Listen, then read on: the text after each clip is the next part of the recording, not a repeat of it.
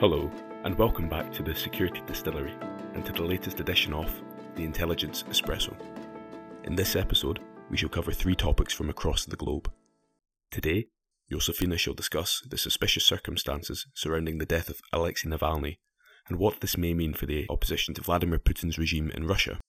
Then, Dolo shall consider the controversial reforms introduced by the President of El Salvador, Nayib Bukele, and his rise in popularity amid accusations of human rights violations.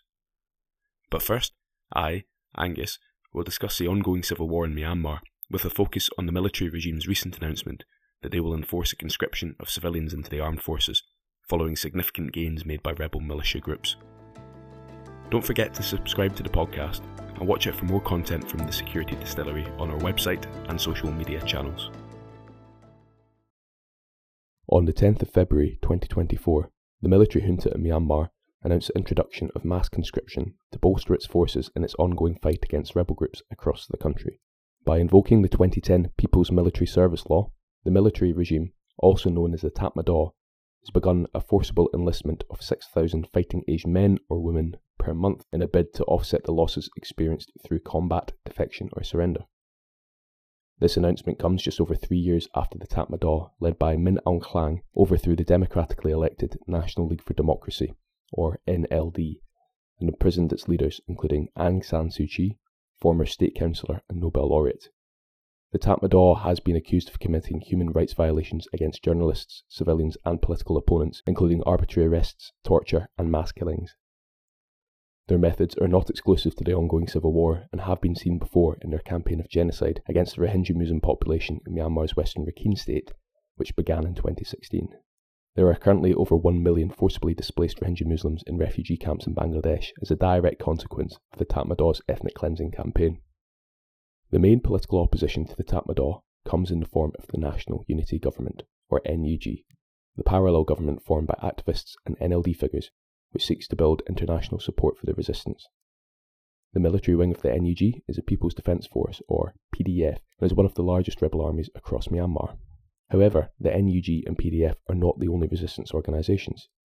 Myanmar comprises 135 ethnic minority groups, many of which are in direct conflict with the central government as a consequence of sustained repression and human rights violations. Of the numerous ethnic armed organisations, or EAOs, which largely operate in Myanmar's border regions, it is the Three Brotherhood Alliance which is making headlines. The Three Brotherhood Alliance is a loose confederation between 3 of the larger EAOs that operate in Myanmar's borders: the Arakan Army, the Myanmar National Defence Alliance Army, and the Ta'ang National Liberation Army.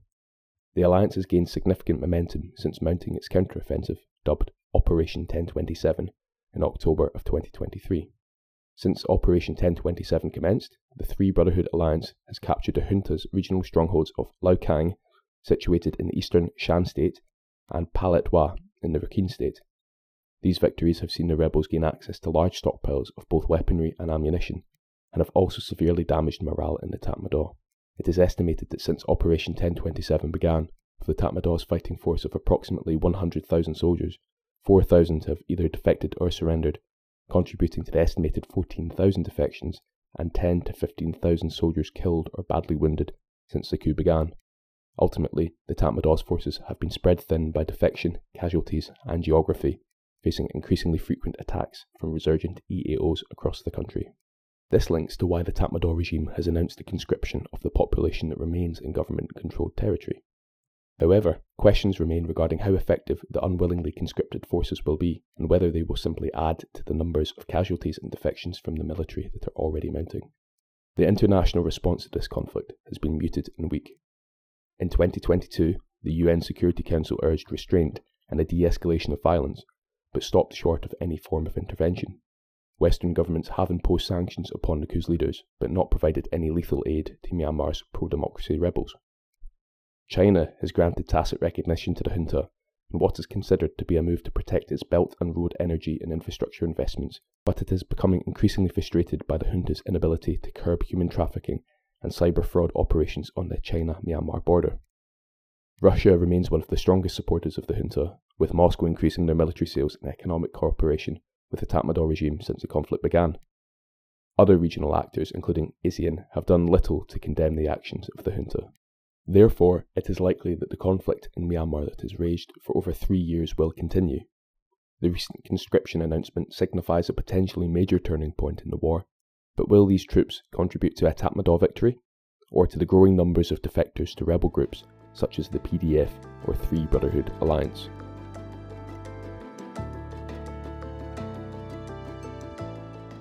Moving on to our next topic of the episode, and if you have read the news these last few days, you have probably seen that the Russian oppositionist Alexei Navalny has reportedly died in a Russian prison at the age of just 47.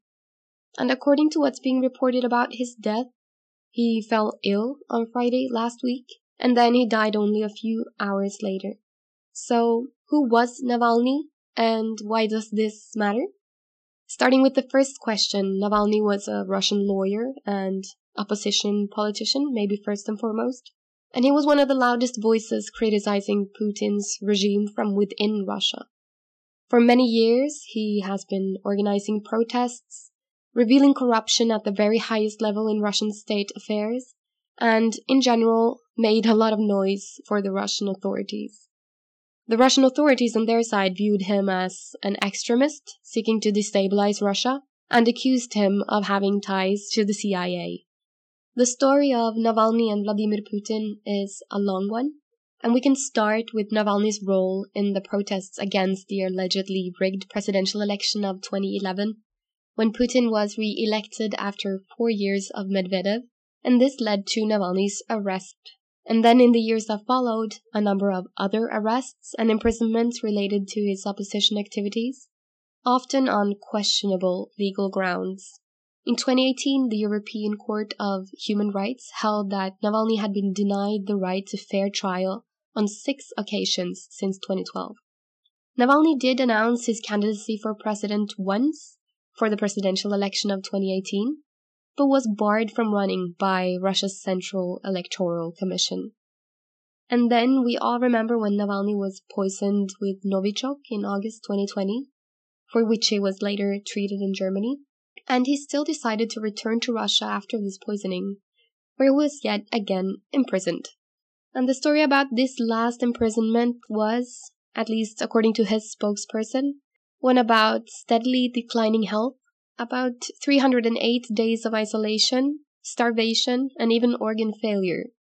And there has been speculation about his death on several occasions these past few years, and now it seems to have happened.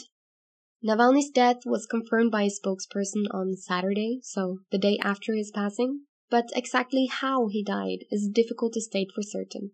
Some Russian state media say it was the result of a blood clot, and others have been calling it sudden death syndrome, which is not really an illness, but an umbrella term that is often used about sudden deaths without any known cause. His body has now been sent to Moscow for autopsy to give a clearer picture about what happened, although his family is accusing the Russian state for trying to cover up the traces of the actual cause of death by keeping the body away from the public eye. So moving on to the second question, why does this matter? First of all, it matters because Navalny was an important and influential opposition figure. The Russian authorities love to undermine his importance, but the perception of him as an actual direct threat has been demonstrated through countless efforts to silence him. And the fact of his death has been reported very widely within Russia, underlining the Russian public's interest in him. Secondly, the timing is also worth noting with the upcoming presidential election in Russia on the 17th of March. Without jumping to any conclusions about Navalny's cause of death, his death itself weakens the already minimal chance of opposition visibility coming up to this election. The waves that Navalny once created seem to be almost gone, exemplified by the general lack of critical questions following his death inside Russia besides his family. Western media and politicians describe his death as a dark day for democracy and for anyone who had hopes for a change in Russian politics. The Kremlin, on the other hand, has described the West's reaction as unacceptable and accuses the West of having its conclusions ready about the cause of death. One Russian state media source claims that the West is using Navalny's death as an excuse to get more involved in the war in Ukraine, and others speculate that the West even was involved in his death itself. But regardless of one's opinions about Navalny's actions or the circumstances surrounding his death, his story is undeniably one about courage and speaking up for what you believe is right, despite facing immense personal risks. And that is, at least in my opinion, a quality worthy of respect.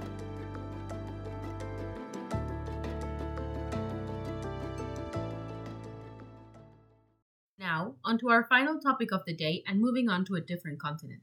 What is going on in El Salvador? Nayib Armando Bukele Ortiz has been the president of the small Central American country since 2019. On the 4th of February 2024, the country held general elections, in which Bukele triumphed with an overwhelming majority. However, immediate re-elections are unconstitutional in the country. How did he manage to go over the constitution? And how is it that he became the most popular president in Latin America despite his extremely controversial policies? El Salvador was known for being one of the most violent and unsafe countries in the world, with alarmingly high murder rates and gangs that operated with impunity. This obviously left the population seeking a leader with a strong hand that would tackle the country's problem from a different angle. Bukele represents the rejection of civilians for traditional politics and a lack of trust in governmental institutions. In 2019, Nayib Bukele inherited a country with a homicide rate of 38 per 100,000 inhabitants. But by the end of 2023, he had reduced it to just 2.4 per 100,000. How did he do this? 20 days after Bukele took power, his government implemented the Plan Control Territorial, or Territorial Control Plan. This strategy consists of 6 phases and a 7th one in case the previous 6 were unsuccessful. The first phase, preparation. This consisted in the deployment of police and military personnel to locations where gangs collected extortion and rent payments. The aim was to disrupt the gangs' financial operations and to send a message to them. At the same time, 28 prisons in the country were put on lockdown. The second phase, known as opportunity, focused on enhancing healthcare, education, and constructing schools to offer alternate opportunities to Salvadorans. The third phase was called modernization. This phase looked to update security equipment. However, funding for this phase fell through. The fourth phase, called incursion, consisted of security forces entering gang territories. During the time period of this phase, Bukele declared a state of emergency, following a highly violent weekend. The declaration is still in act almost 2 years later. Phase 5, extraction, targeted, surrounded, and removed gang members from communities. For this, Bukele ordered the construction for a new prison, with capacity of 40,000 inmates. This was called the Terrorism Confinement Center. The sixth and last phase was called integration, and is aimed at mid and long-term needs. The state of emergency, declared in March 2022 during the fourth phase, has been heavily rejected by human rights organizations. The National Assembly has suspended basic rights in response to gang violence. According to Human Rights Watch, authorities have committed widespread human rights violations, including mass arbitrary detention, enforced disappearances, ill treatment in detention, and due process violations.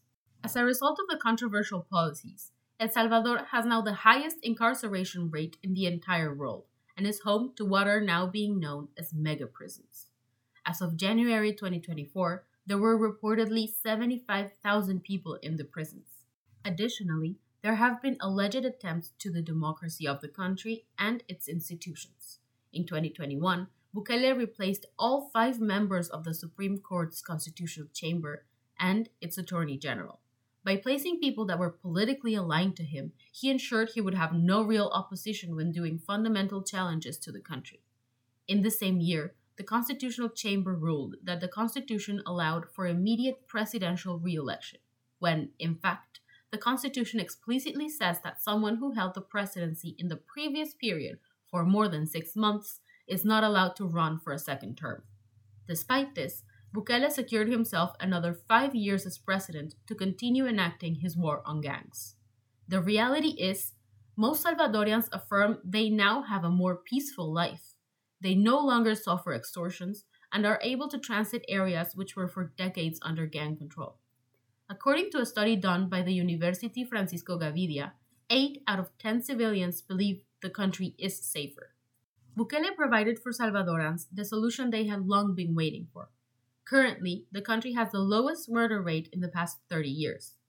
As time passes on, the state of emergency proves to be the president's security policy, more than just an extraordinary temporary measure. And the president has yet to declare in what direction his policies will go during the next term, which leads to believe there will be a continuation of his previous ones. The case of El Salvador leaves us wondering, is it ever okay to compromise human rights and democratic values in favor of security? Thank you for listening to today's Intelligence Espresso. Until the next time.